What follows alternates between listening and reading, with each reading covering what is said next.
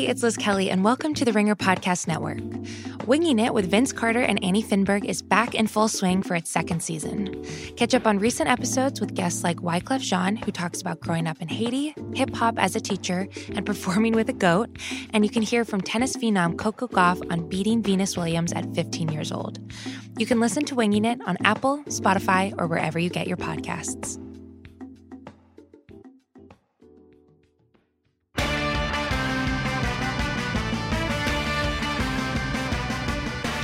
All right, welcome to Against All Odds, part of the Ringer Podcast Network. Cousin Sal here, along with heel producer Jim Cunningham. What's happening, Jim? Not much, Sal. How are you? Jim, you pushed with your $2 million best bet. You got it. You're lucky you got it early in the week. I think you should have won this, but Bills +3, pretty bad beat. They were up 16-0, I think, and then they just blew it. But you'll take a push for $2 million, right? Sure. Yeah, it's better than losing it. Yeah, it's better than losing. I noticed that Simmons breaks it up. He doesn't bet all $1 million on one bet. He'll spread it out and he'll say, Mallory, what do you think of this? And she'll be like, that's good. And House, what do you think of this? And they say, that's good. And that's it. And they just go from there. He has like 4 or 5 bets there. But doesn't matter what he did. It's what I did. I got killed. I got 0-4 last week. Bad beat, I thought, with the Bills. Not so great with the Eagles either. I don't know what happened. That could have just as easily gone the other way if Russell Wilson was the recipient of a headhunting mission. But that's why we have Jeff Schwartz on later. Former NFL star, 8 years in the league. He tells us what's going on in the trenches. He's going to help out. We're also going to go over the 4 NFL games this week, the College Football Championship, take a ride on Captain Morgan's Riverboat Casino, best bets, everything. We're going to do that with my gurus of gambling, my wizards of wagering, my barons of betting, my overlords of the odds, the degenerate trifecta, Harry, Brother Bry, and Darren, the Parlay Kid. What's happening, fellas? What's going on, Sal? Sal, what's happening? What's going on, buddy? Well, there's a lot. I want to start with Harry is going to be bragging here, so let's just get it out of the way. He had as his best bet. Now, like I said, there's a ton of NFL games and everything. He picks the one bowl game on Friday. What was it? The Idaho Potato Bowl? Yep, from Boise, Idaho. And what'd you have to tell everybody? Remind everyone, because no one remembers. I had Ohio -8. The game went to like 10.5, but when we recorded this, I gave it out at -8. Now, you guys may even try to, you guys were slamming me a little bit in text, but still, in fairness, with 9 minutes to go in this game, they were up 30-9 going in for another touchdown to make it 37-9. Then all chaos happened. They fumbled. Ohio, allowed Nevada to come down and score a touchdown, then 3 and out. Nevada, another touchdown, blocked extra point, 2-point conversion miss.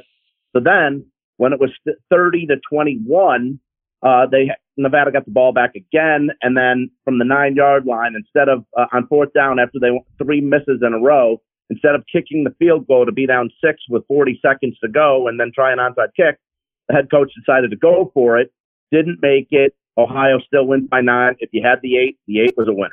All right. So now, I mean, this is about as bogus a win as you could claim for somebody. First of all, like you said, you gave it out on the podcast. You don't know when people are going to listen, and you don't know how the line is going to change, but you gave it out as 8. It went as high as 10. So just by that virtue, it's a loser if you had it at 10. But to lose I kept refreshing my phone. I could not believe this. And Brother Bry, too, I think had the other side here. He faded Harry. But what kind of coach doesn't kick a field goal with a little less than 2 minutes left, down 9? You need 2 scores. You're not going to get a closer field goal than that, Parlay Kid. Should he be bragging about this win? Not at all, Sal. That's a terrible job by the coach. I mean, I think somebody even on Twitter who was actually paying attention to the game said that coach should no longer be a football coach. You have to kick the field goal at that point. And Harry would have lost his bet. That he was very fortunate. No matter what else happened up to that point, you have to consider yourself fortunate when the final outcome is results in what had happened. So he should be very thankful, very lucky. Well, listen, we should be very thankful that we didn't hire that coach. Cowboys, we're Cowboys fans here, Parlay Kid. I think we did all right with Mike McCarthy. It was a little curious that they got him right away. It involved a sleepover, pretty sexy stuff. Slept over Jerry's house. They signed him. I've been maintaining that if you're not going to go after the college guys, who I'm not sure would have been a good fit anyway, Urban or Lincoln Riley, but if you're not going to get one of those guys, Mike McCarthy's probably as good as you're going to do. And they've supplemented it nicely with Fossil today and Nolan yesterday. What do you think? Nolan? You happy with this? Yeah, I think he's assembling a nice staff. Looks like he's going to keep Kellen Moore on as the offensive coordinator, which I think makes a lot of sense for Dak and the offense. Fossil special teams. Their special teams were awful this year. That's an upgrade. Mike Nolan, defensive coordinator. I've always liked Coach Nolan. And listen, this is how I look at it. I know some people will a lot of the media second guess this choice, but look what's unfolded since then. It appears to be the right choice. People say, well, he had one of the greatest quarterbacks of all time, and he only won once with him. Only won one Super Bowl with him. I would contend, couldn't you say the same thing about Sean Payton with Drew Brees? And if Sean Payton was available, we would have been very happy with Sean Payton. And Sean Payton and Mike McCarthy basically have identical records in their careers. They've each won once. Outside of Bill Belichick, with these modern coaches, who's won more than once. So he is probably the best guy available.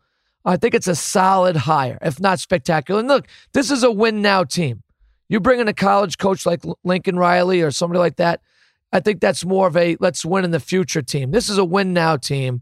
I think it's the right hire. It's not, it's not lighting the world on fire here with it, but I'll say this, Parlay Kid, it's addition by subtraction, especially if the Clapper goes to the Giants as the OC. I mean, they already, I don't know what they did already with Judge Joe, or Joe Judge, whatever it is his name. We thought Daniel Jones was a reach. I don't know what the Giants are doing there. It might work out. Who knows? Sometimes the no-name coaches, the ones that make you scratch your head, work out. But I'm glad Garrett's on the other side. It's going to suck when they beat us once this next year, but I'm glad for now that that's the case. Brother Bry, let's talk about. First of all, happy birthday, Brother Bry. Thank 27 years old. No, what are you? This isn't the big one, is it? Yeah, it was. I just turned 40 yesterday. Yep. Holy shit. Big 40. Thanks, buddy. Yep. Why aren't we making a bigger deal out of this, Jim Cunningham? That's all right. We got to figure something out. I don't even care. It's Happy fine. birthday. I don't care about my birthday. You should care. It's all coming to an end soon. 40 is worse than where me and Harry and Parlay Kid are at here. Wow. All right. Well, that's good. Let me ask you this. A nice birthday gift would have been $1 million prize from DraftKings, right? But there's a scandal now. Did you guys hear about this? Jade Roper Tolbert, who was a contestant on The Bachelor a few years ago, made $1 million, put together a great lineup. She had 150 entries, I think. The problem is her boyfriend. How does this work, Brian? It's her boyfriend also had 150 entries, and out of the 300, 298 were unique. And now DraftKings is investigating. They haven't said anything in a day or two how they're going to treat this, but they're thinking of pulling the $1 million. Yeah, it's a weird situation because I don't, you know what, Sal, I really don't love the volume betting aspect of this. I feel like almost everyone who wins is a volume better. It's kind of unfair for the casual, like the person who really wants to have fun with it. It's kind of unfair for them, but I also get that volume bettors also put in a ton of money into this. That's probably why half these sites survive. So I get it kind of from both sides, but they definitely colluded, it seems like, especially in the playoffs, because there's only so many combinations, right, you could have. So even if you do this type of thing in the regular season, I don't know, what your odds of still win. Obviously, they increase exponentially, but in the playoffs especially, it's like such an unfair advantage for people who are actually doing this. But the thing is, are all the winners? Is this what all the winners are pretty much doing? Like 90% of these winners on these sites? And if that's the case, it kind of stinks for this one group to get called out on this, because I'm sure there's a lot of colluding or people have like 10 different accounts and they're putting in 150 for 10 different accounts. I'm sure it's happening. It's just that it seems very obvious that they did cheat on this. So I don't know what they're going to do. I'd be surprised if they didn't take the money back here. Well, it kind of undermines the whole process here. DraftKings, it could be, you're admitting to faulty wiring here. Like, anyone could do this. First of all, I think she brings up a good point. She's like, what about the first 17 weeks when I lost? What about all that money? Do I get that back? We kind of did the same thing, which on a much smaller scale, this is our friend Brad who puts in 6 pool sheets every year for the NCAA and then wins one year. And everyone's like, oh, he put in 6. He's like, yeah, but he's over 60 in the last 10 years. So what are you going to do about that? Secondly, I think if she weren't famous and potentially not a woman, this wouldn't be as big a deal. If this is just this guy and his brother, doesn't get nearly as much notoriety, and maybe they don't do an investigation. So it's going to be interesting to see how this turns out for sure. Now, we have our own pool. No hijinks going on here. We set it up last week. It's the first touchdown scorer pool. Here's how it is. You have 200 fake dollars.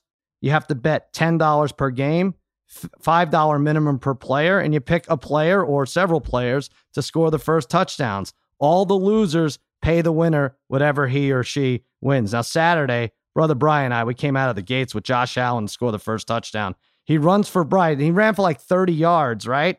And then got caught from behind. And I was like, oh, shit, that's a bummer. But then he catches one. Who threw it to him? John Brown? Yep, John Brown threw it to him. I think it was John Brown. No one picked it right. And so we got that. What do we have for that? How many? That was... So we each, what kind of odds did we have on that? Yeah, it was 12 to 1, and we each had 5 on it. So 12 to 1. So we both start off with $60 after the first game. No one picks the second game. Sunday early, Alvin Kamara scores. I had that 4 to 1 bang. That's another 40. So I'm up 100 to 60 to 0 to 0. No one had the Eagles Seahawks first score. It's crazy. Kamara didn't do anything after that touchdown. You thought that would lead to bigger things. Harry, what are you going to do? You plan on participating this year? It's early, Sal. It's early. I won last year, and I won in a runaway last year. It's early. I got time. Listen, I got plenty of time. All right. Not too many games left, Parlay Kid. You have a different strategy for the last 7? No, not really, Sal. Look, it takes one guy to hit, right? So if I have somebody at 12 to 1 and I put 10 on somebody, I'll leapfrog both of you, right? So it can turn pretty quickly, like Harry's saying. And I think our listeners, or at least some of our Twitter followers, really do like this contest we engage in. So yeah, it's good. Hopefully, this should be a bigger thing. I'm waiting yeah. for some Bachelor contestant to come in and just screw the whole thing over. But yeah, I think we can make this a bigger thing in the future. If we have to remember next year. Cousin Sal against all odds at gmail.com. That's where you can reach us over email if you want to put yourself up to be a member of the Degenerate Gamblers Hall of Fame, or if you want to just reach out like Steve Henderson did, not the old Met, Cincinnati Red. Was involved. I think he was involved in the Tom Seaver trade, but no, this is a different Steve Henderson. I am the winner referenced in this article, and he lists a link. As a loyal listener of Against All Odds and Guess the Lines and a loyal viewer of Locking In, more than a little credit for my win. Details in the link goes to Cousin Sal and friends. Your weekly advice was a key part of my process for picking these games.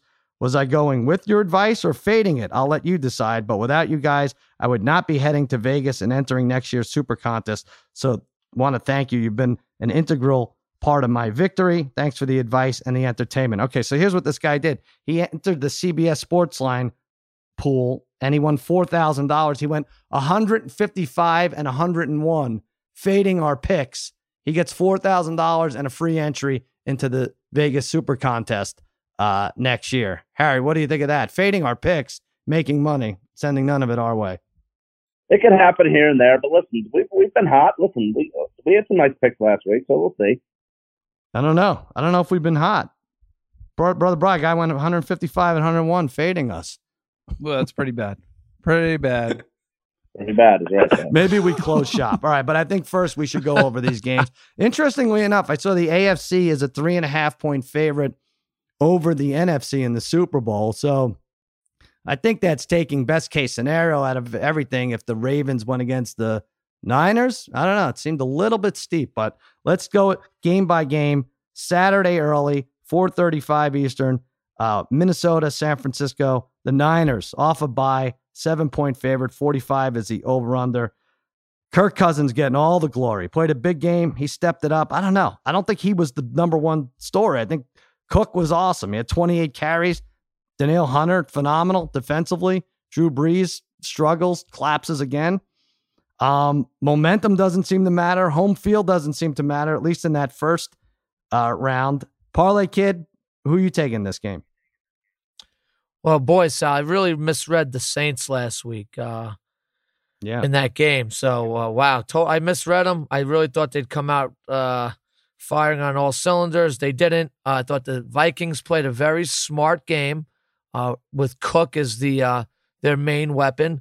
Cousins was good. He was solid. I mean, he wasn't spectacular by any stretch of the imagination, but he was solid. And that's sometimes all you need to be on the road is be smart with the ball. He completed some big passes, and he did enough to win them the game. But that being said, listen, I think this 49ers team is headed to the Super Bowl out of the NFC, so I'm going to take them here to win and cover this game. The defense is healthier now than it's been in a long time, at least for the last month or two. They can run it well. They can throw it well. We all know, Kittle's going to probably have a fantastic game.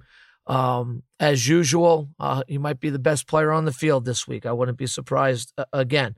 The 49ers seem to be battle tested. I feel like they've already played games that have felt like playoff games, right? I really feel like there's been some games where they've had to win, or, like the Ravens game when they went into Baltimore, like a matchup of maybe like the preview of the Super Bowl, and they gave the Ravens everything they had in that game, in that weather, etc.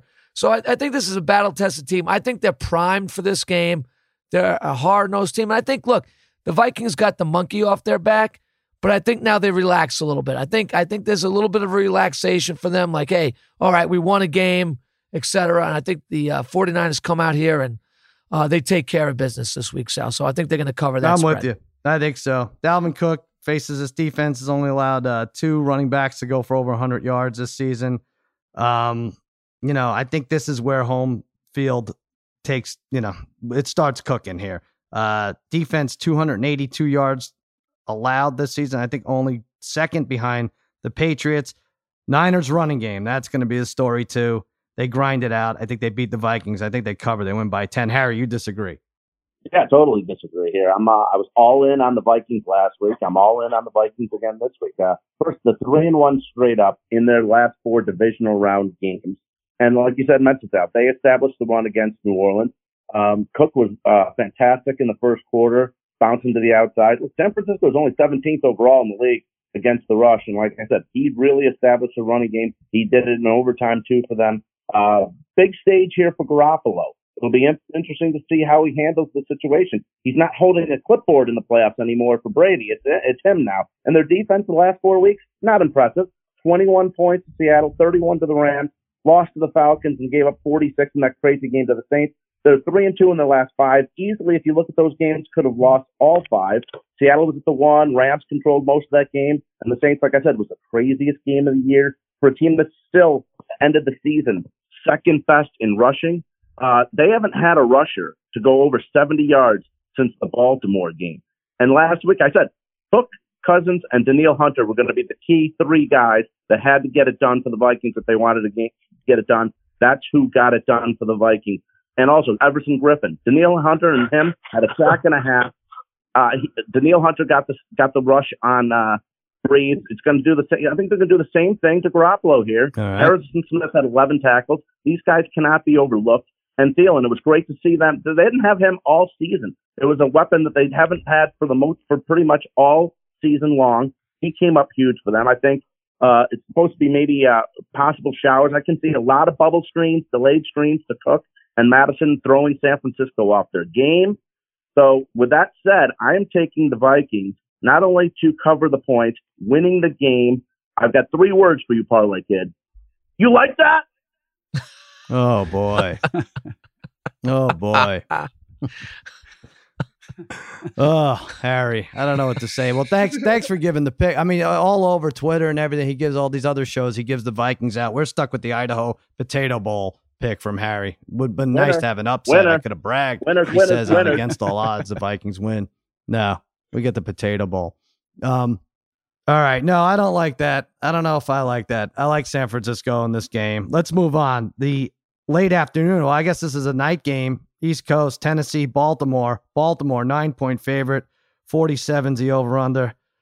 Oh, Jesus. I just need this Clay Travis team to go away. I need it to be gone. I don't know what's going on here. I do worry a little bit. I'm one of these teams, the bye teams usually get off to a sluggish start. I don't know why. I think it's going to be the Ravens. I think they win. I don't know that they cover. Brother Bry, you've seen enough from the Titans. You like them getting a lot of points. Yeah, I'm with you here. I like them getting the 9. 9 seems a little bit high. Titans really haven't been beat up in a while. 6-2 against the spread last 8. But like you just said, the Ravens really haven't played. They haven't played a meaningful game in 3 weeks, so it may be hard for them to get out of the gate. So that's why I think with the 9 here, I could see it being a close first half. When you look at the Ravens, they're top 5 against the rush, but, they've gotten out to huge leads against teams. So teams really haven't been able to even get a chance to run against them. I think yards per run, they give up like 4.4, which is kind of high. So I think I think Henry can still run well enough on them. And I think Tannehill will make enough plays. And I think they'll keep Jackson in check a little bit just to keep this pretty close. But I think 9 probably here is a little too high. Tannehill revolutionized the game. He completed 8 passes and won. It was Army Navy last week, really. But Derrick Henry's ridiculous, dragging linebackers with him. Not fun to watch if you're betting against the Titans. Ravens, though, 7-1 at home, and 4 of 5 last 5 wins by double digits. 9-1 against the spread of the last 10. It's going to be interesting. Like I said, one of the bye teams usually is sluggish. It was the Saints last year against the Eagles. A couple years ago it was the Steelers. They lost to the Jaguars. I mean, they came back and made it a slugfest, but they were not ready for that game at all. Harry, you like the total here? Yeah, I like the under, guys. I like the under 47. Besides Dalvin Cook, this game probably has the 3 best running backs or runners in the rest of the playoffs with Ingram, Lamar Jackson, and Henry. It's going to be interesting to see how the Baltimore Ravens come out here. Remember, the number 1 seed here, a lot of pressure on them and Lamar Jackson here. Last season in the AFC wildcard game, Lamar Jackson lost in his game to the Chargers 23-17. The game obviously went under, and he fumbled 3 times in that game. So there's some pressure here on the Ravens to get off to a good start. I mean, but still overall, look, last week, Derrick Henry was a monster. It's an old school rushing game. I think, with being able to run the ball on both sides, kills the clock. I think this game stays under, and like I said, Titans have nothing to lose here. And also, I think it's going to be difficult for the Ravens to maybe get really rolling. 6 of the last 7 Titan games in the playoffs have actually gone under. Under's gone 7 straight games for the Ravens in the playoffs at home. And in the last 12 meetings between the Titans and Ravens, the game has gone under 9 times with a total average score of only 32. So we're looking at 47 here. I think it's going to be a lot of running, not a lot of passing. Kill the clock. Under 47 to play. Parlay Kid, do you agree that the Titans have nothing to lose, or is that just something you should really just reserve for a team who's sitting their starters in Week 17? No, I think I would kind of agree with that. I think they're going to be a much looser team. Yeah. I think that's the way to say it. I don't know if you say that, but have nothing to lose. Yeah, listen, believe me, every single coach and every single player in that locker room, they're going to still feel the pressure. But, with all the hype on the Ravens right now, they certainly have a little bit more expectations. But I think they'll be a little looser. But they come out and Lamar Jackson scores on a 70-yard touchdown run early in the game. That could things can change pretty quick. Let's switch to Houston, Kansas City. That's the first game Sunday. Chiefs are 9.5-point favorite. 51's the over-under. This is my favorite. I love the Chiefs. I think this falls right into their lap. They lost 31-24 week 6. Yeah. Good for them. I think that's better for them. They were outgained by 163 total yards, but that was a different team. I think we'd be very surprised if they gave up 190 rushing yards to the Texans. This is probably the only team that can't boast a better rushing attack than the Chiefs in the playoffs. And their defense, 12 points a game, 11.5 points a game over this last 6-game winning streak since week 11. 12 games with 2 or more sacks. I love this defense. I can't believe I'm saying I love the Chiefs defense in their first game, but I like them laying 9.5. Parlay Kid, you agree, right? I do agree with you, Sal. Back in, I think it was probably after week 10, I think the Chiefs were sitting at 6-4. And I think I gave them at 8-1 on this podcast to win the AFC, and I'm going to stand by that. I still like this team to come out of the AFC, and especially because I think right now, I'm not even sure if we've seen the Chiefs firing on all cylinders, but like you just said, this defense is much improved since that Week 6 win over the Texans at that time, which I think bodes well for the Chiefs because history does show in these type of scenarios, it's tough to beat a good team twice, especially a team you're probably not better than. It's tough to beat twice. I think that certainly favors the Chiefs in this matchup. Much improved D. The Texans are 3-11 against the spread in the last 14 games on the road versus winning teams. They struggle in these games mightily. I just can see Patrick Mahomes having his best game of the year this weekend. I think this could be the year for Andy Reid, Harry. I know you dislike him, but I think this is his year. I think they win this game, and then they're going to be playing a little loose next week and putting up points probably against the Ravens team. I could see this team going all the way. I think they cover this spread, Sal. How about this with Andy Reid? 11 or more days rest, 15-9 against the spread. That's 63%. 7-2 against the spread, favored by at least one touchdown. 13-4 against the spread with at least a week rest, while closing as a favorite of a touchdown or higher. Did I just read that twice the second way? I don't know. I have that two different ways. But anyway, yeah, this seems to fall in his lap.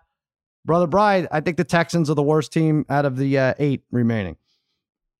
Yeah, I mean, I tend to agree with you guys here, and I do like Kansas City minus 9.5. The only thing is, the only thing I'd be concerned about is like, do I have these AFC games flipped? Because, everybody wants the Ravens Chiefs. We all expect the Ravens Chiefs, but we're going to get a scare, right? From one of these teams probably in the fourth quarter. I mean, I don't think it's going to be that easy. So I am hoping it's the Titans game is a little closer, but the other thing you can say too, I think Darren Parlay Kid said it a little bit, but with Andy Reid's kind of been really terrible in this spot, but that was really without Mahomes. But I think the Texans secondary is still really bad, so I expect them to make enough plays. Maybe this is closer than we expect early on, but I expect the Chiefs to pull away late and cover the 9.5.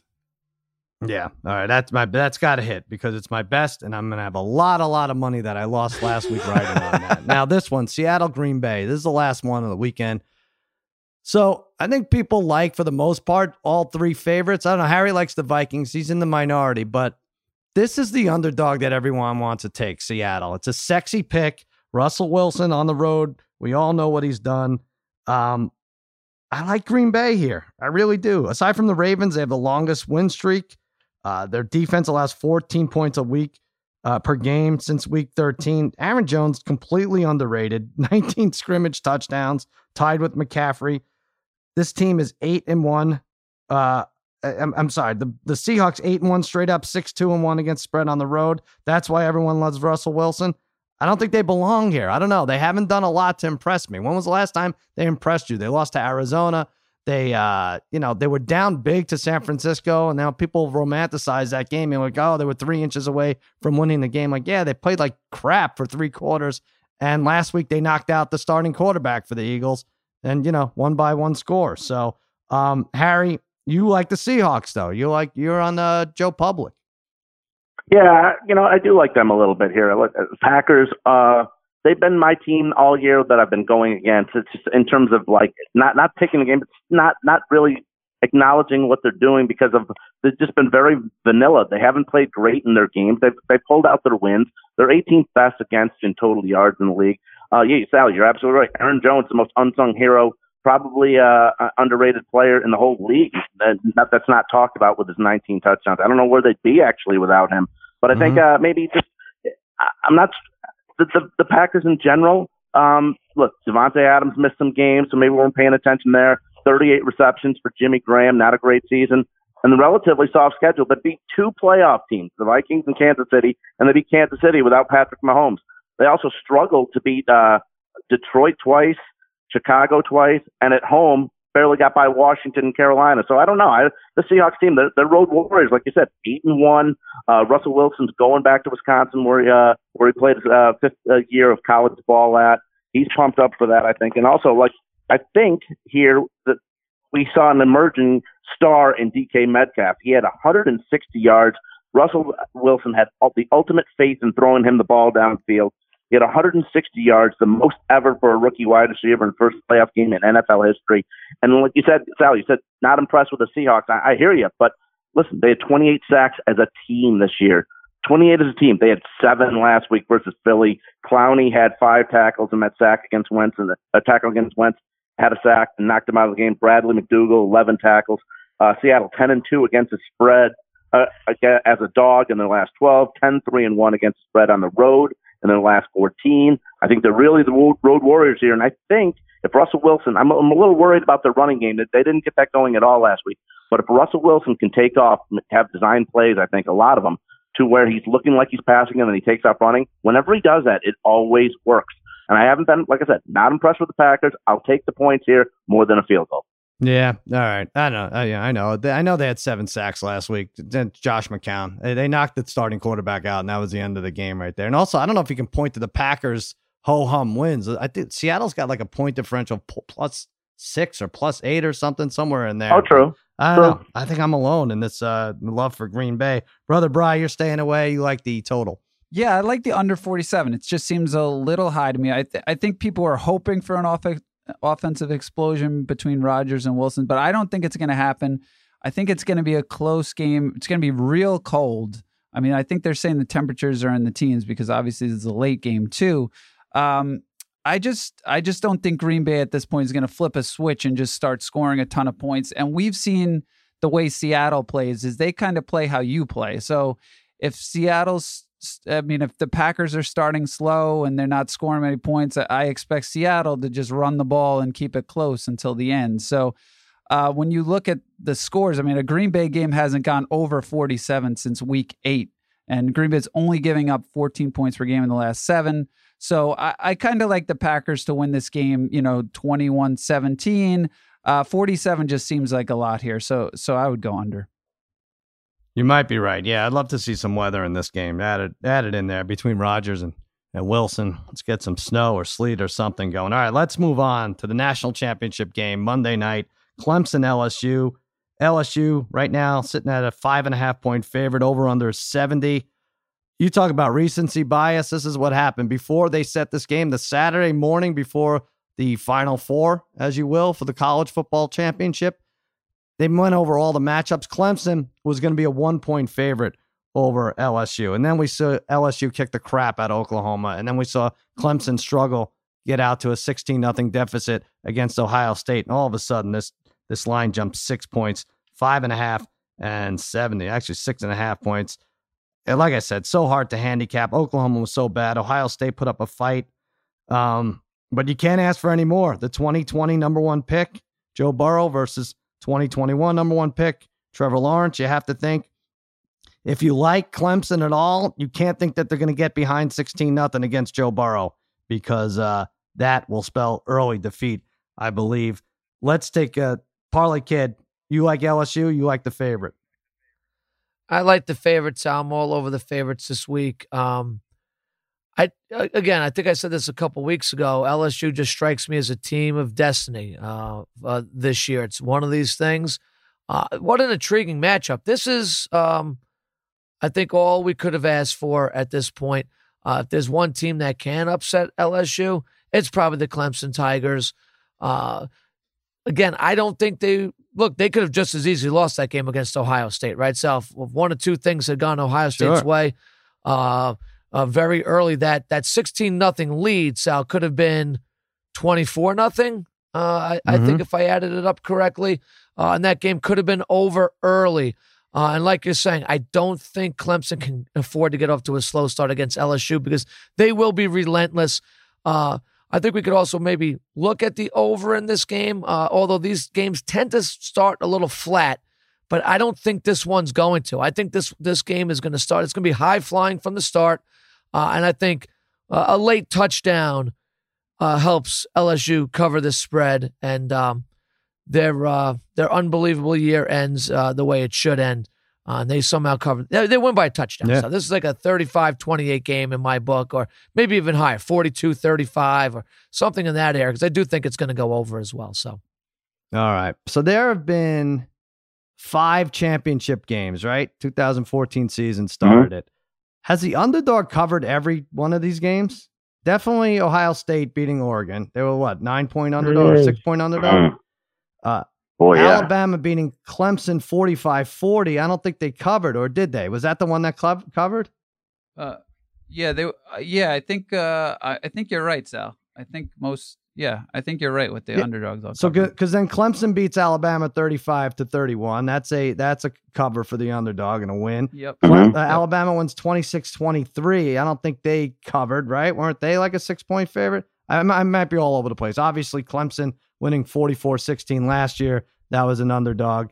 Yeah, because Bama, Sal, was what? They were like a 4.5 point favorite against Georgia. So the underdog covered there because I had Alabama. I remember I lost that. All right, Harry, you like Trevor Lawrence and the luscious blonde locks. I am jealous of that, definitely. Listen, I agree with Parlay Kid. Clemson cannot get off to a start like they did. They didn't play their best game against Ohio State, that's for sure, being down 16-0. But LSU is human, too. Look, at home, they beat Auburn by 3 only. And look what Auburn did in their bowl game against Minnesota. So it's possible here. I know LSU looked unbelievable, but I'm going to go with the defending champs. Clemson's trying to make it 3 out of 4, 2 in a row. This team cannot be denied, really. Listen, 29 games in a row, 35 of 36. Last season in the postseason, they beat Notre Dame 30-3, 44-16 over Alabama. Outscored those two teams 74-19. Trevor Lawrence, 25-0 as a starter. The guy is a winner. Nothing really phases him, especially being down 16-0 to Ohio State, what everyone else would have failed and dropped off the wayside. They got right back in it with that 67-yard run. Dabo knows what he's doing. I think T. Higgins' situation here, I hope he's going to be playing. I mean, they really need him. But Justin Ross, wide receiver, did step it up for them against Ohio State. He had 6 catches, and Travis Etienne was great catching the ball in this game, too, with 3 catches, 2 of them for touchdowns, 98 yards. He had 3 total touchdowns. He has to be solid, too. Again, I don't think Clemson wants to be getting a shootout with LSU. It's not wise because of the way LSU can just put it up and down the field. But again, like I said, 23-20, they only beat Auburn by 3 at home, so it's possible to control this game. And since 2012, the last meeting these two teams played, DeAndre Hopkins lit it up and outshined Landry and Beckham, and they beat them by 1 in 2012. And since then, Clemson 9-2 in the postseason. That includes 3 wins over Ohio State, 2 over Alabama, 2 over Oklahoma. Dabo Swinney, I'm rolling with him here. Back-to-back national championships. I'm taking the 6, but also I like them to win on the money line. All right. When Harry had Travis Etienne, what was it, like 45-1 for a Heisman? That was the most exciting 3-hour bet you could have, right? 90-yard touchdown against Georgia Tech. I was going nuts with that. Yeah. They should have let you cash out then. All right, that brings us to our sponsored segment, Captain Morgan's Make Believe Riverboat Casino. Each week, the degenerate trifecta and I set sail tackling pretend propositions related to sports and pop culture events. This week, I sat with the captain. He's like, hey, what was the worst beat of the decade? He's asking me. I was like, I don't know, Cap. I have no, there's a million of them. You can't even go. I've been on the side of all of them, but I can't even, it hurts me to think back. And he's like, well, let's put odds on it. Let's have the fellas discuss. So here's what he came up with.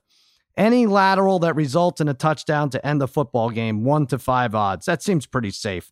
That's demoralizing. Falcons, 28-3 lead over the Patriots. They blow it in the Super Bowl, 3-1 odds. Oregon, 30-0 over TCU in the Alamo Bowl a few years back.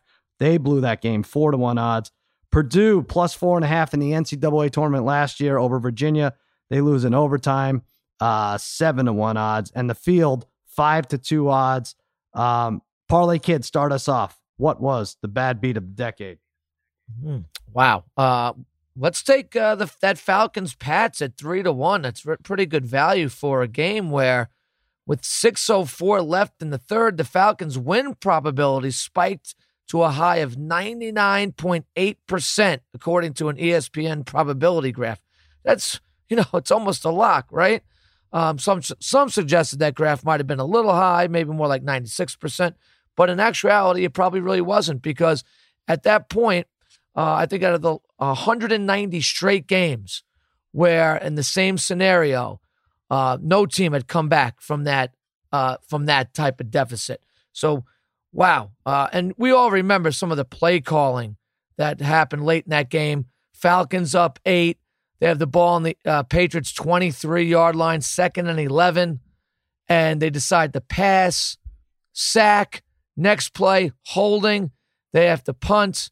The Patriots somehow get the ball back instead of maybe just running the ball twice and kicking a field goal, going up by 11 with under 2 minutes left. Terrible job by the Falcons. All 8 of their fans left that stadium very disappointed that day, Sal.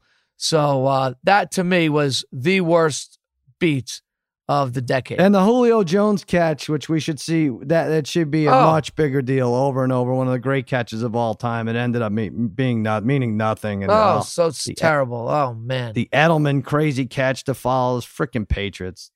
Sickening to me. And the fact that I think I bought it to 3 and they still covered in overtime, the Patriots. Like, exactly. Not only did they win by 3, they get the ball, they go right down the throats and cover. And win and cover in overtime. Yeah, that was a miserable loss for me. All right, Brother Bry, what do you have? Worst beat? Could we debate a little bit more the 98% versus the 99% on the or the chart? No.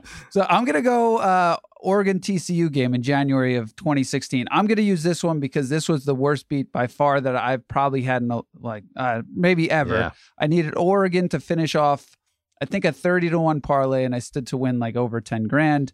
And also when I put in this bet, this game was pretty much like an even game. But then if you remember, Boykin, I think before the game was ruled out. And then I think Oregon went to minus 300. So on top of all that, Oregon's up 31-0 at half.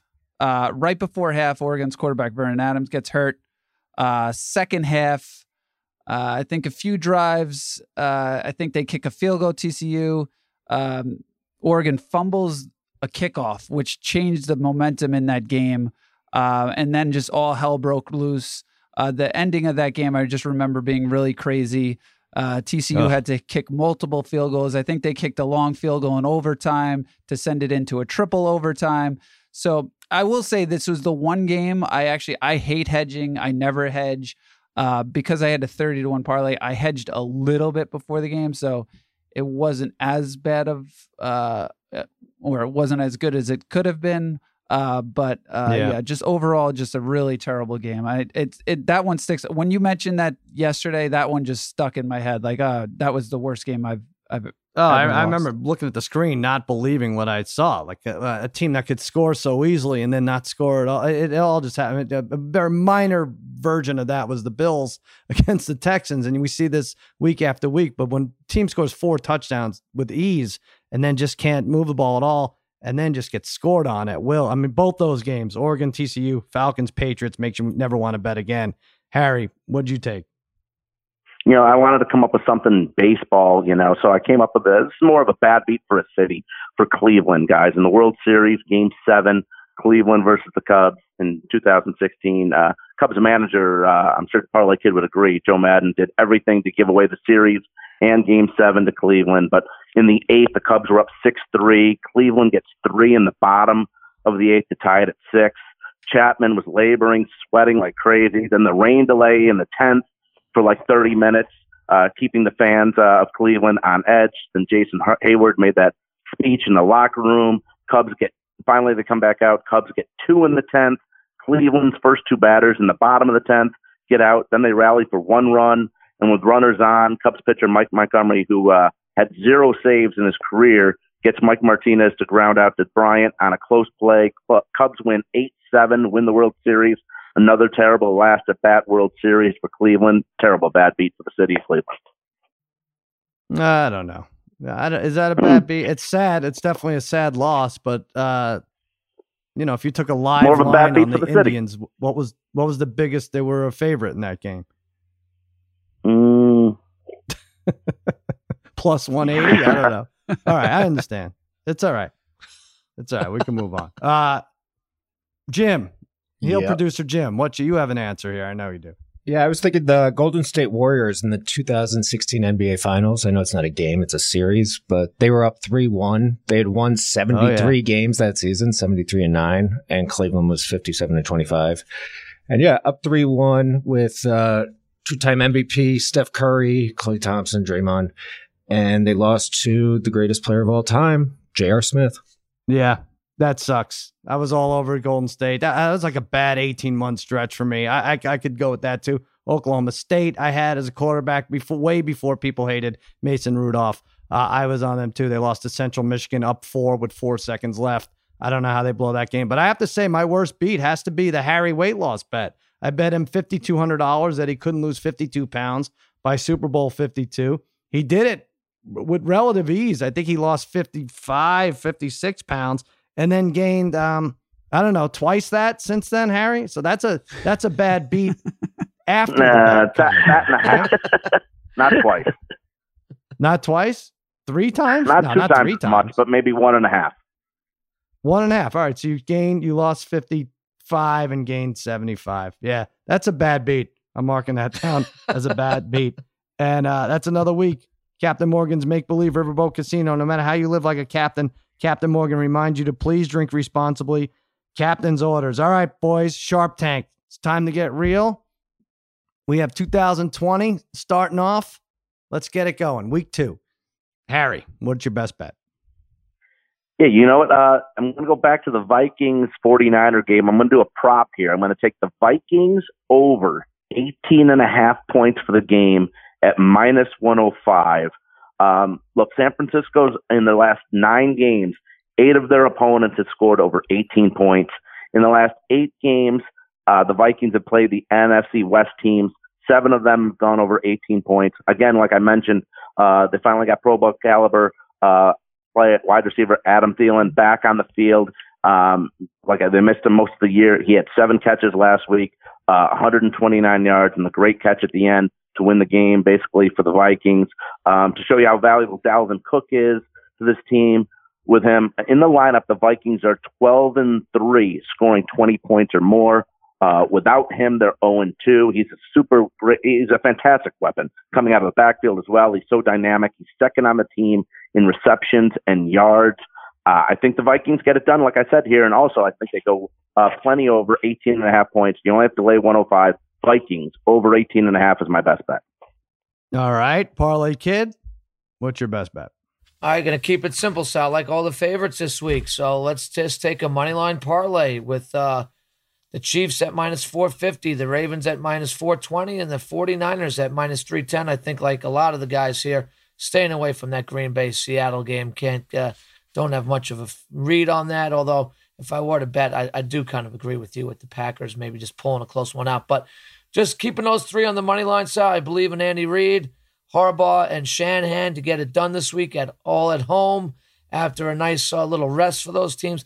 That actually comes out to an exactly even money line parlay. So you put 100 to win 100. So let's put like 5 to 10 grand on that and win 5 to 10 grand. It's not $1 million bet. I mean, Jim Cunningham Not $1 million knows bet. those kind of numbers, but I think that's good for us. It's cute. Brother Bry, what's your best? We're all going to do that bet. Well, maybe not Harry. We're all going to do it, and then we're going to really be pissed off. That's what's going to happen? It's all right. We'll double up on the Packers when we lose. It's fine. But I'm going to go the FCS championship game, North Dakota State versus JMU, and I'm going to take North Dakota State plus 1.5. This is maybe the best FCS championship game I can remember. Two best teams in the FCS by far. Both teams great offensively and defensively, but I'm shocked JMU's favored here. I expected, before the line came out, I thought North Dakota State would be a small favorite. So just when you look at North Dakota State, they're 7-0 in championship games. They've won 7 of the last 8. They have this, their freshman quarterback is phenomenal. He actually has 41 total touchdowns, no interceptions. When these playoffs start, I mean, during the years, do I follow them as much? No. But in the playoff time, I start watching a lot of these games. I saw JMU play against Stony Brook this year, and it was a high-scoring game in overtime. So you can put up points on JMU, even though they are awesome defensively. But I just think I would hate – this is one of those games I'd hate to bet against a team that's been so good for so long in North Dakota State. So I would take the plus 1.5 here. God bless you, brother Bry, pulling this game out. What is this, Saturday morning on the West Coast? It's Saturday. Like noon, it's Saturday at Saturday noon. So it's good because you get this that leads into the NFL, and then you get NFL on Sunday, and then you get the game on Monday night. So it's awesome.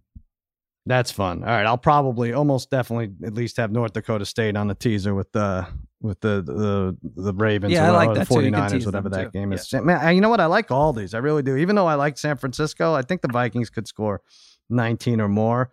But Parlay Kid, who are we kidding here? That's the bet. That's the bet we're all going to make. Kansas City, Ravens, San Francisco, moneyline parlay, even.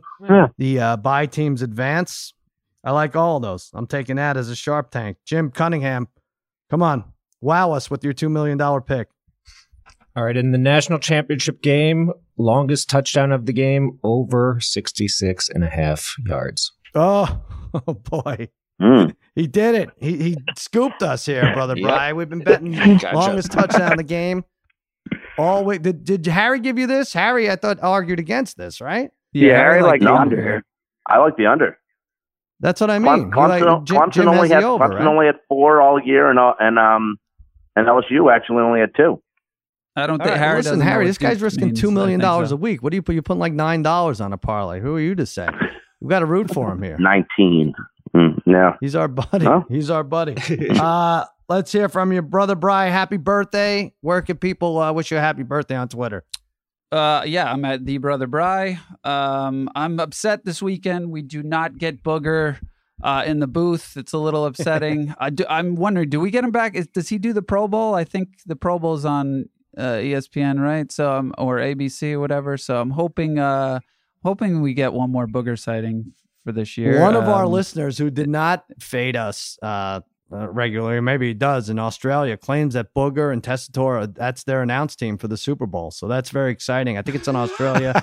We may have to go to Australia for the Super Bowl. I know I'm supposed to be in Miami. It is entertaining. I do love it. But yeah, just a great weekend of football, including Monday. So I'm looking forward to it. All right. Happy 40th to brother Bry. Parlay Kid, where are you at? So I'm at the Chalk Talker. And that's about it. So big John Glenn basketball win yesterday. Down 4 late in the game. Star player Josh Fenner makes a 3 and gets fouled.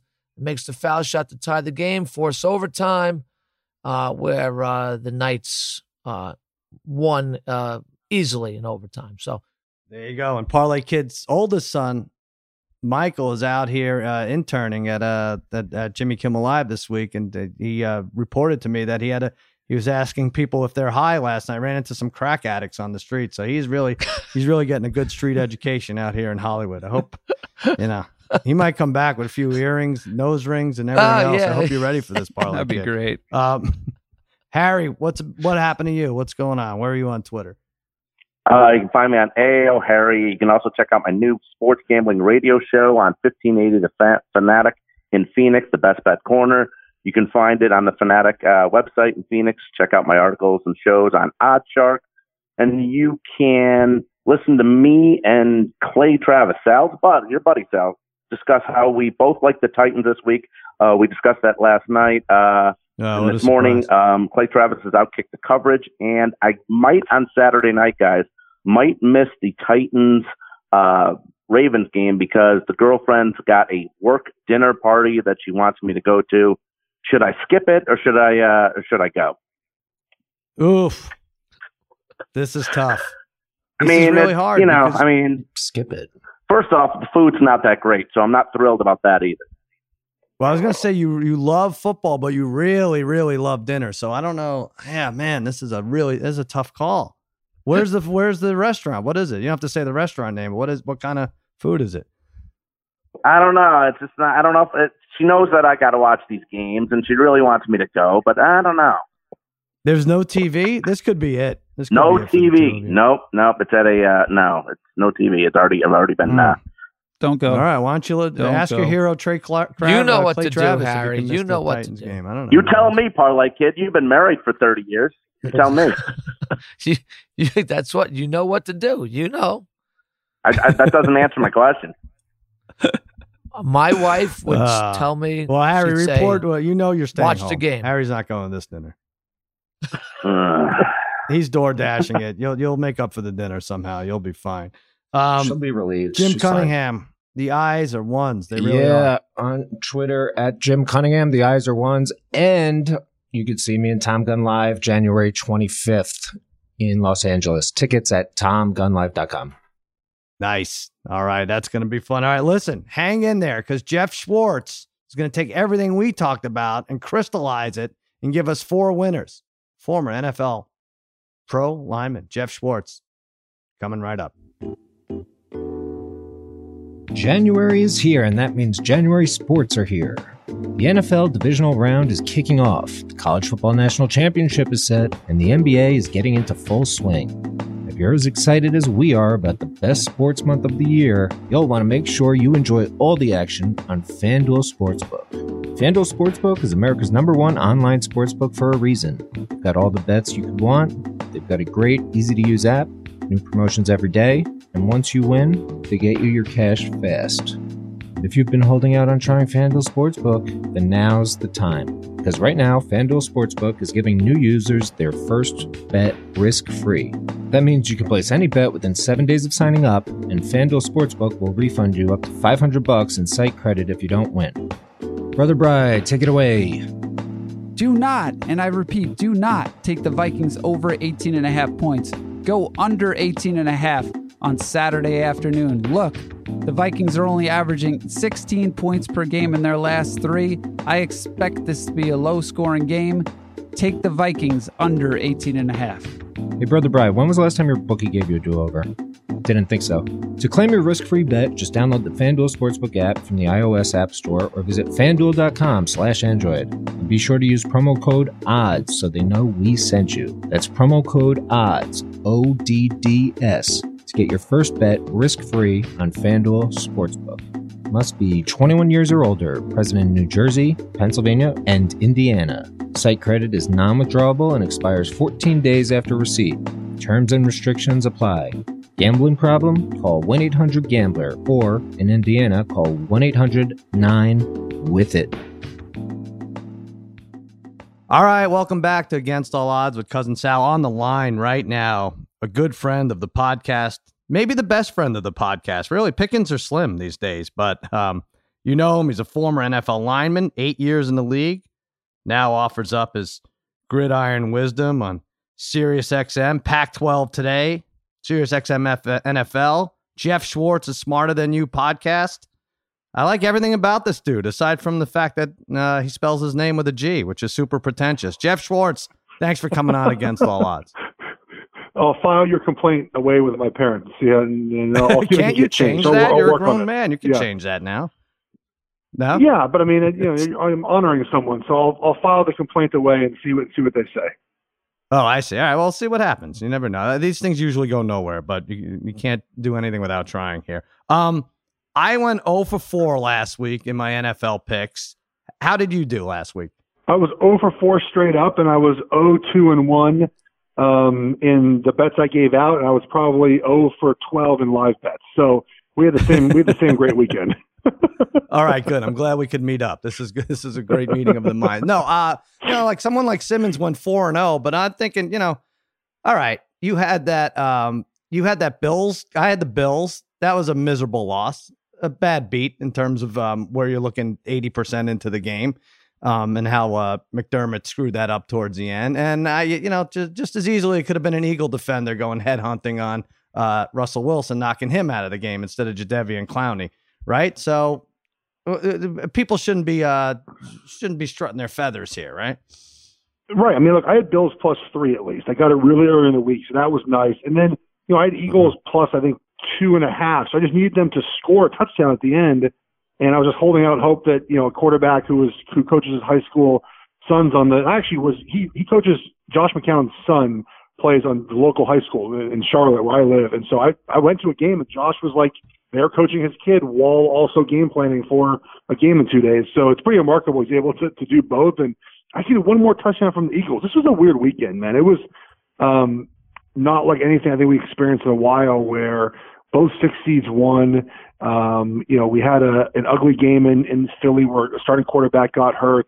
And then, it was just a weird weekend. I mean, that Bills-Texans game, that, I mean, for Saturday, early Saturday games, that was maybe one of the most entertaining ones we've had in a while.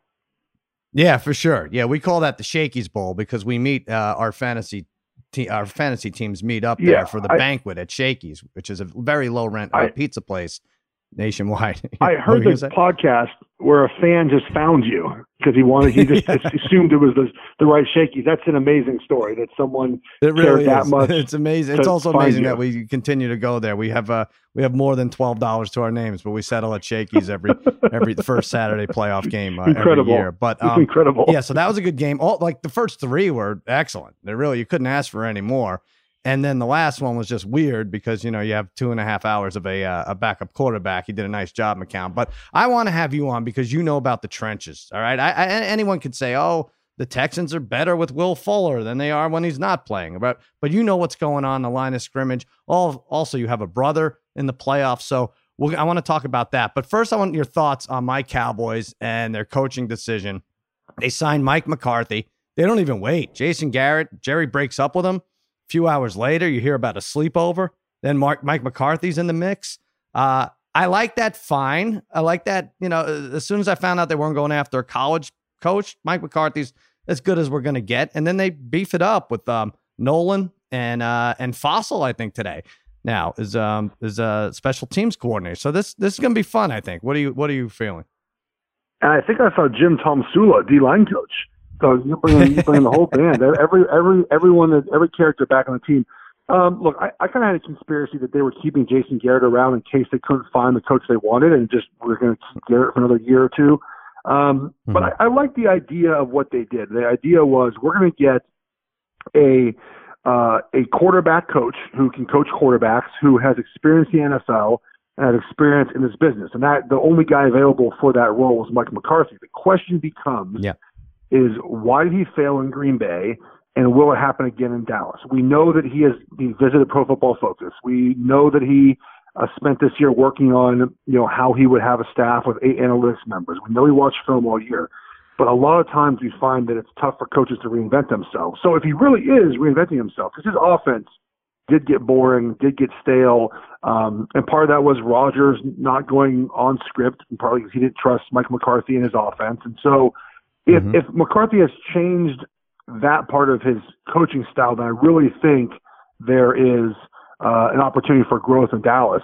Defensively, really surprisingly, did not play well this year, even though they have a lot of talent. So, I like the hire just because they went and got the most veteran offensive coach. I don't understand the rush sometimes to hire college coaches because Lincoln Riley's good at offense. I mean, his defenses have been terrible. They haven't shown up in many big games. In these playoff games. So I was fine with the hire. Yeah. Yeah, that's kind of how I feel. And I think it's addition by subtraction, especially if Jason Garrett goes to the Giants as an OC. They already signed this Judge James, what was it? Joe James, the Patriots special teams wide receiver coach. I don't know. No one's overwhelmed by that. I think this is good. And I also think it's going to be really tough for the Browns to top this year, getting a coach that do what the Giants did in a more dramatic fashion. The Browns are a mess, dude. I mean, think about the Browns. Look, at least the Cowboys. You might knock them for how quickly they hired McCarthy, and you might say, and people have said, well, they didn't interview anyone. Well, they did. I mean, look, they called around, they gauged the interest of coaches, but they had a clear plan, right? The plan was offensive mind, help our quarterback, right? That was a clear plan. So then it came out that Dan Mullins from Florida, who has been known throughout his career to develop quarterbacks, was the next guy basically in line if they didn't get McCarthy. So they had a clear plan, okay? The Giants, whatever, they wanted Joe Judge. They kind of had a clear plan. They wanted a guy who had a pedigree of a important background with Belichick and Saban, a guy that Dave Gettleman can really puppeteer around, right? I mean, he's no threat to Dave Gettleman. The Browns are interviewing every human who's ever coached before because they don't have a plan. They have no idea what they want. They don't have a GM in there right now. The Haslam's, they have no idea what they're doing.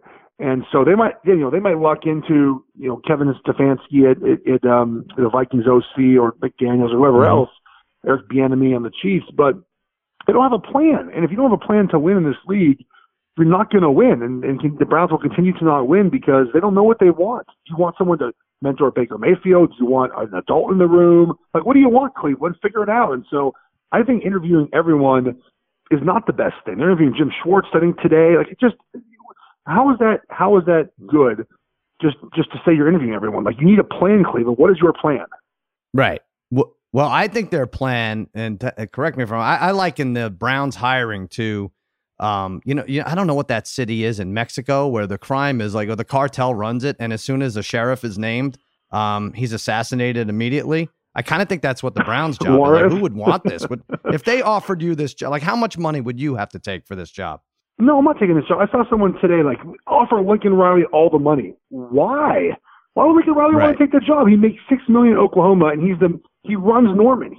The small college town, 45 minutes outside of Oklahoma City. Like, he is the mayor of that town. He runs that town.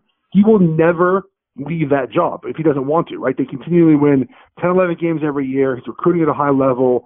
He's never going to leave that job. Why would you want the Browns job? I think people underestimate, at least Browns fans do, how important stable ownership, matters and the ability to change. People will, why did Ron Rivera take the Redskins job when Dan Snyder has been known to be a little kooky? But I think if you look at the moves he made, right, he fired Bruce Allen, he fired the trainers, like he basically did everything you have to do to kind of reset your program, and he's shown the ability to do that at least once in his career. And I think that there's been no sign the Haslams want to change who they are as owners. And until that happens, they're not going to be looked at as a place where coaches are dying to go.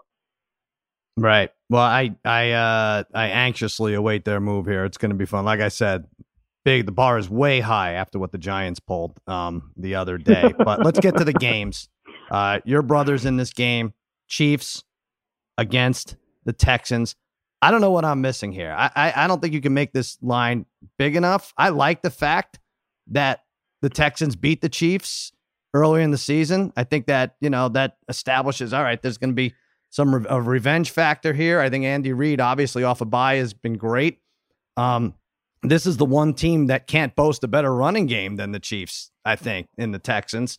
And I don't know. What am I missing? Isn't this going to be a double-digit win? I think so. I actually think a lot of these games are going to be, on the AFC side, especially blowouts. Look, the Chiefs, you really cannot look at the previous game. I think we do this too much in the NFL, where we take, a game that played between non-division opponents. I understand if it's like the Giants and Cowboys playing, the first game matters, and the second game. This is week 6, right? It does not matter anymore. The Chiefs were out. Right. Sammy Watkins and Chris Jones and Frank Clark wasn't healthy, and Tyreek wasn't healthy, Pat Mahomes wasn't healthy, Kitchens didn't play.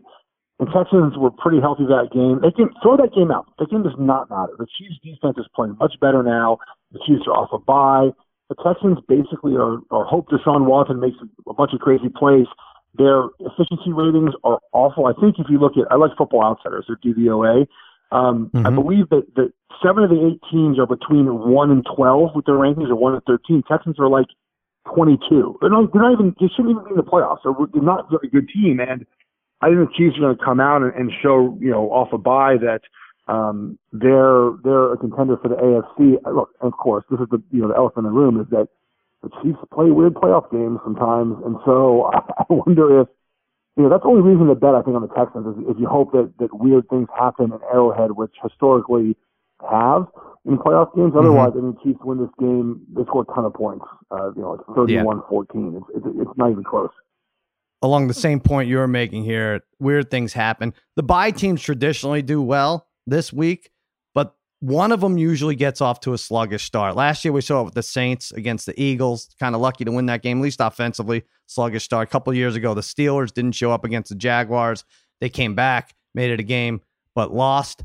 I think the Ravens are that team this year. I think eventually they win, but as far as taking points, I like the Titans. What are your thoughts? Traditionally speaking, I'd say that the Ravens, who have not been in a situation before, they have 2 players on their team off the top of my head who have really ever played in a playoff game of any matchup, right? Earl Thomas and Marshall Yanda, their right guard. I think you'd agree with that they don't have experience in this spot. And Marcus Peters may or may not have played some playoff games. I don't really remember. No, he played in the Super Bowl last year, right? So he's played before, so he knows. Yeah. Okay. But generally speaking, they don't have a lot of guys that play in this situation. I understand the emotional part of this game, but their offense is not a timing-based offense. Their offense is a punch-you-in-the-mouth offense. And rest helps that type of offense. I can understand if you're in a timing offense and you're passing the ball and you rely on kind of the flow of the game to get into a good rhythm. The Ravens don't need that. The Ravens are going to run right at the Titans from the first snap of the game. They don't need to get into a rhythm. And so I think that starting slow is probably not going to happen for them unless the Titans come out and just ram the ball down the Ravens' throat, which we haven't seen happen very often this year for the Ravens. So I think that Tennessee might keep this game close just because they're a good team, but I don't think the Ravens are going to start slow. Okay. All right. I like that. All right. I like that. I work with Clay Travis, so I need the Titans to go away like 3 weeks ago. It hasn't seemed to happen yet. I can't stand Titans fans. Look, you guys scored 14 points. You scored on 2 of 9 possessions. Bill Belichick allowed you to run the football. He played too high all game. Like, guys, grow up. You won the game. Your offense wasn't very good. The Patriots' offense is awful. That's why you won the game, because your offense is awful. Your defense played well, too. But the Patriots' offense is atrocious right now. That's why you won the game. You did not win the game because Derrick Henry ran the ball a lot. You scored 14 points. You scored the least amount of points this weekend of any team. And you also didn't win the game because Vrabel makes the call to punt on 4th and 4 and then takes all kinds of false starts, penalties to bleed the clock almost 2 minutes, because the Patriots got right back to that spot in 2 plays. And if Edelman doesn't drop the 2nd and 6, they're 1 first down away from scoring 3 points, which is all they needed in the second half to win, right? It drives me crazy. I wrote an article. It should be on SB Nation fairly soon. If you're on my Twitter, I'll have it tweeted out about the Patriots offense. And they're kind of a symbol of what happens to bad offenses. It's never really 1 or 2 guys that are bad. It typically is like a different guy every play screwing up. So I identified a bunch of plays where like N'Keal Harry screwed up, and then there was the right tackle. Then Tom Brady made a bad throw, and then the center screwed up, and then the right guard, and then, Julian Edelman, who is his most reliable target, drops the worst pass of the worst. I mean, because he would have caught that ball for first down, probably got to the 50 or over the 50-yard line.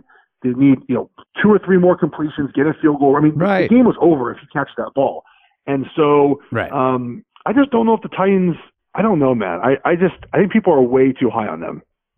I'm with you. I'm with you. I hope you're right. All right, you made me feel better about the coming off to a slow start, and obviously Ingram being in would be I don't mind Gus Edwards, by the way, but Ingram is a nice upgrade nonetheless. All right, let's talk San Francisco, Minnesota. That's actually the first game of the weekend. Yeah, like I said, I think home field matters in this round. The 1s and 2s are typically in the Super Bowl.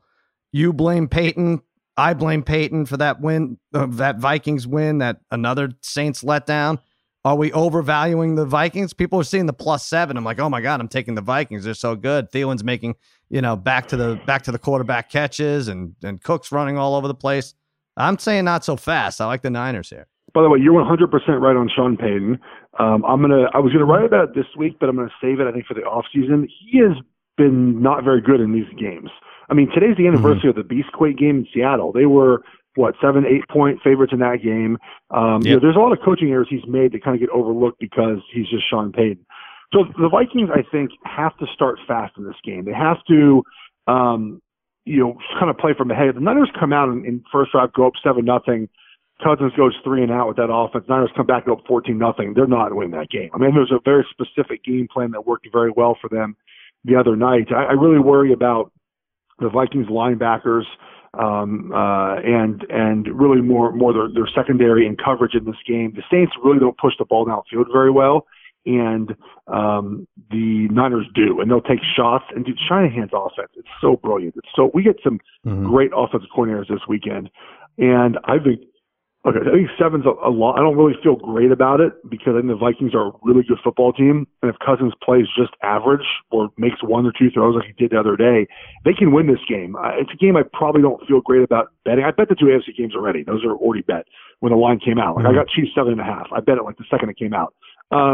That's nice. I haven't done this one yet because I think the Vikings could make it close. But I think the Niners are really good and they're healthy, which is hugely important for their defense. So I think this game, a touchdown is probably, I think, about right. Yeah, I'm thinking Jimmy G maybe doesn't have to do a ton to win this game. Obviously, their running game is, it's the 10th story of this game, and it shouldn't be the 49ers. They've been doing it on the ground, and Kittle is as dynamic a player, game changer as you have out there outside of Derrick Henry and maybe Metcalf. And speaking of Metcalf, Seattle, Green Bay. Now, I think people want to pick an underdog here. I think they're dying to pick Seattle. Seattle's a sexy pick. We know what Russ Wilson has done on the road. All this, Green Bay wins ugly. I think we see the Packers get up big early, and Seattle won't be able to come back, make it one of those one-score games that they dominate in. Well, the Packers have shown an ability to score early in games, too. They've often started fast. I know not against the Lions, but if you watch a lot of their games where they play well, and the kind of ingredient is starting fast. You know, the first 15 plays, as they're called, Matt LaFleur is able to really dial them up well. And then, you know, his issue is always, it's kind of been like there've been no adjustments really. So you're right. I think getting up big. I think neither of those teams are really that great. But I will say one thing about the Packers. And someone brought this up to me, and I kind of think it has changed my mind about them. They're very boring. Would you agree? They're kind of a boring team. Sure. Yeah. Boring wins a lot in the NFL. So, you know, the idea that you have to be flashy has not always been the case. Like, boring can win. But Seattle's even more boring. They're not just, they have Russell Wilson, and that really, he's so good, and he's amazing. He really helps that team get through, I think, a lot of the conservative nature of their coach and, you know, their inability to run the football at the moment, and their offensive line issues with all their injuries. Green Bay should win this game. I think this one could turn out in the end to be kind of a blowout if, to your point, the Packers get up big and just kind of run the ball the rest of the game. Well, let's not forget Seattle. Let's think about where they're coming from. They lost to Arizona, right, at home. Atrocious loss down the stretch that they really kind of needed to win. Then they get down big against San Francisco. They come back and lose. All right, a lot of people are seeing that now as, well, that's a game that Seattle should have won. I don't know. San Francisco had it in hand for most of the afternoon, and then, you know, they knock Carson Wentz out. So I haven't seen a great 4 quarters from this team in a while. And secondly, you know, we say the Packers are boring, and they are. Why are they boring? They have Preston Smith, Zadarius Smith. They're the only duo with 12 or more sacks. And you got Aaron Jones, who has many touchdowns as McCaffrey. Yeah. Like, I don't understand why they are this boring, but I almost think Aaron Rodgers prefers it this way. I think he does after all the years. Look, Seattle's only +7 in point differential. That's not good, right? I mean, they play these close games. They play these one-score games, and they, you know, like I said, they rely on Wilson. So as far as the Packers, you know, I think for so long we've seen Aaron Rodgers kind of make this offense go, right? The throws that he has made, the explosive plays in the pass game. And I haven't looked up the numbers, but I can't imagine that the pass game is as explosive as it's been in the past. We just haven't seen that. And I think when you're a team based off of, you know, rushing the passer and running the football, you're kind of boring in 2019. And again, it's not the wrong way, because obviously it's working. But that's kind of boring, right? We look at teams that just do that and think like, you know, they win ugly, but they're kind of boring. And that's what it has to do. It's not that they really are. It's that they just feel that way when you watch them play. Like, oh, all right, I guess I'm watching the Packers play. Like, what do they do exceptionally well? But they have great offensive linemen. They run the ball. You mentioned the Smith brothers. And I don't think they beat San Francisco next weekend, but they could represent the NFC. Yeah, I think people are just, I think we harken back to the days where they'd score 40 at Lambeau and just destroy teams. And anything short of that is considered boring. And I think they get a bad rap for that. But I think they're a decent team for sure and should advance. All right, you know what? Boring or not, I think I'm going 4-0, Jeff. You gave me all the information I need. Thank you. See? So I'll be 4-4 after 2 weeks. We can't do any worse. It's true. What are you going to do in the offseason? You made a good point on Twitter. You said you got to bed before midnight because there was no Sunday night game, and the Sunday game was rather early. It's nice, right? Isn't it nice to kind of get to bed before 1 a.m.? It's like it's the best. I mean, like I grew up on the West Coast, and I miss the most.